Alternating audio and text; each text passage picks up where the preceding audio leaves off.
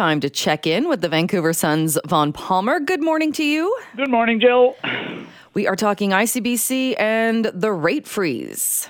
Yes, we hear that ICBC is going to be, the government says ICBC is going to be applying for a freeze in basic rates next year. Now, that word applying suggests that the actual approval is somewhat in doubt because it means you apply to the Independent BC Utilities Commission and let them, because they're independent, decide whether the rate increase is affordable or the freeze in this case is affordable. And if it's done independently, then the public is assured that an independent body has approved the freeze and that it's not just playing politics with the Crown corporations, which is something the New Democrats deplored in opposition, and also, Jill, something they've not hesitated to do when they got into government.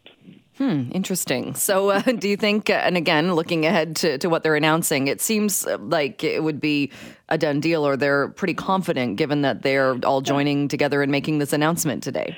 Yeah, they're confident. And again, I go back 5 years. John Horgan, very early in his time as Premier, he announced that there was going to be a freeze on BC Hydro rates. And in those days, the New Democrats believed in letting the Independent Utilities Commission decide whether the decision was affordable. And the Commission came back and said no, and there was no freeze. And the New Democrats expressed horrible disappointment that the public was so badly served. And they kind of broke with their policy after that. So look what's happened this year. Remember the ICBC rebate back in the spring to help us cover the cost of the rising price of gasoline. You got $100. Well, the cabinet announced that was going to happen. They ordered the ICBC board to approve it, and they also passed a cabinet order ordering the Independent Utilities Commission to approve it. No questions asked. So, obvious political interference, the money did go through. And you may remember as well, Jill, that on his first day as Premier, David Eby announced a BC Hydro credit. But he didn't leave it to the Utilities Commission to decide whether that was affordable.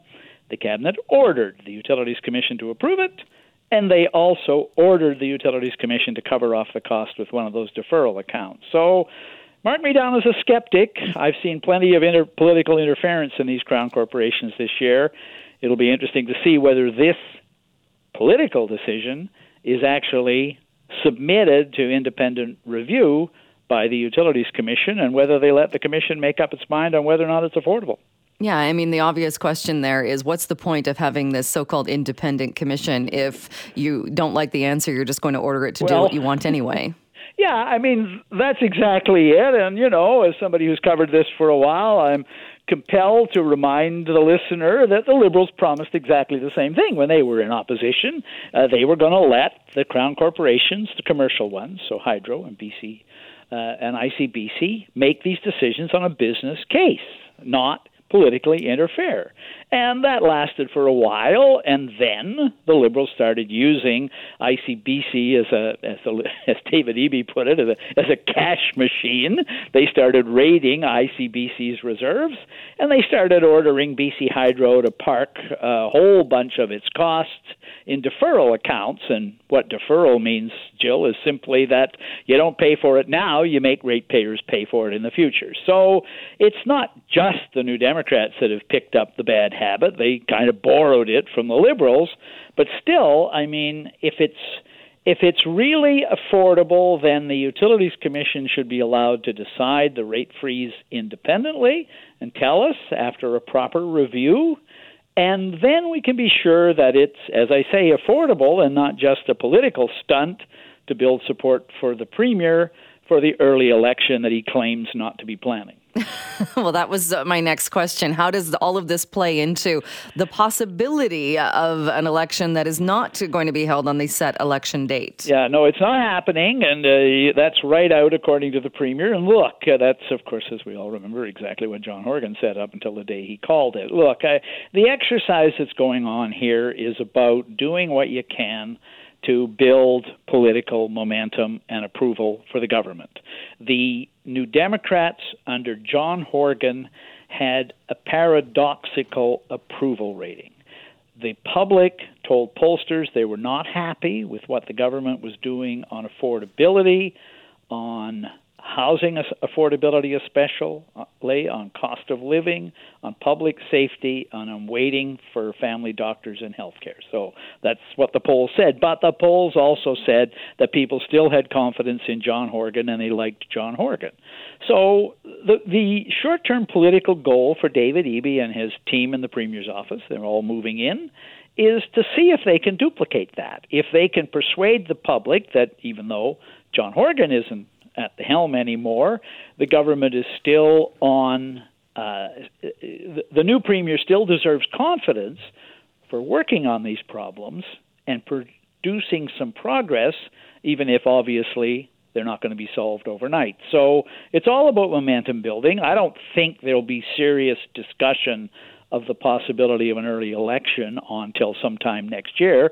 I do think they will have a go at doing it, but part of that problem, Jill, is if the polling numbers don't materialize, there's no way you're going to go to an early election. No, exactly. And it's also, isn't it kind of banking on people forgetting if you were angry at John Horgan for calling that election during where we were at the pandemic at that point? A lot of people questioning, was it necessary? Would they not be, and again, depending on the timing, would they not be questioning that again? Yeah, I went back, you're right, Jill. I went back and read the media transcripts of those first few days of Horgan's early election call. And all the questions were skeptical questions from reporters. Why are you doing this? The public doesn't want this, all that, right? And he gave his answers for them. I didn't find them very plausible. But look, after you're into the campaign, the public turns its mind to, well, if we're having an election, who am I going to vote for? And the big question in 2020, in September 2020, was, do you really want to change governments in the middle of a pandemic? And looking back on that, I covered that election. Jill, the BC Liberals made the answer to that question very easy. They ran a terrible campaign under a weak leader. So, that's the other thing you always look at. One of the great comments of Mike Harcourt during his time as Premier was, in order to win a BC election, you don't need to be a 10. If your opponent's a 2, you only need to be a 3. Well, part of that was, and John Horgan was a lot more than a 3, but part of that was the story of 2022. But yeah, the thing you're always trying to do, I think, in government is to create the winning conditions. It may not lead to an early election, but the only way you're going to have an early election is if you begin to create those winning conditions. Right. And I would imagine, too, taking a look at voters and fatigue with the rumblings of a potential early federal election, another early provincial one. At some point, do people not get tired of, well, why do you even have set election dates then? Yeah, that's a good question. I think the voters kind of indicated they don't much care about fixed election dates back in 2020, and I think that's one of the reasons that governments are kind of going, wow, why do we need to stick this thing? All we need to do is say we need a mandate.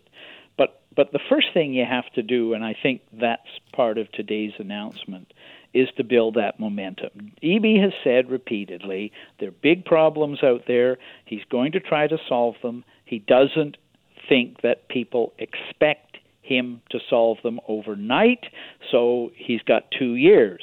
Well, a voter may look at it and say, actually, you've been in power for 5 years, and I'm not sure how much patience I have with this.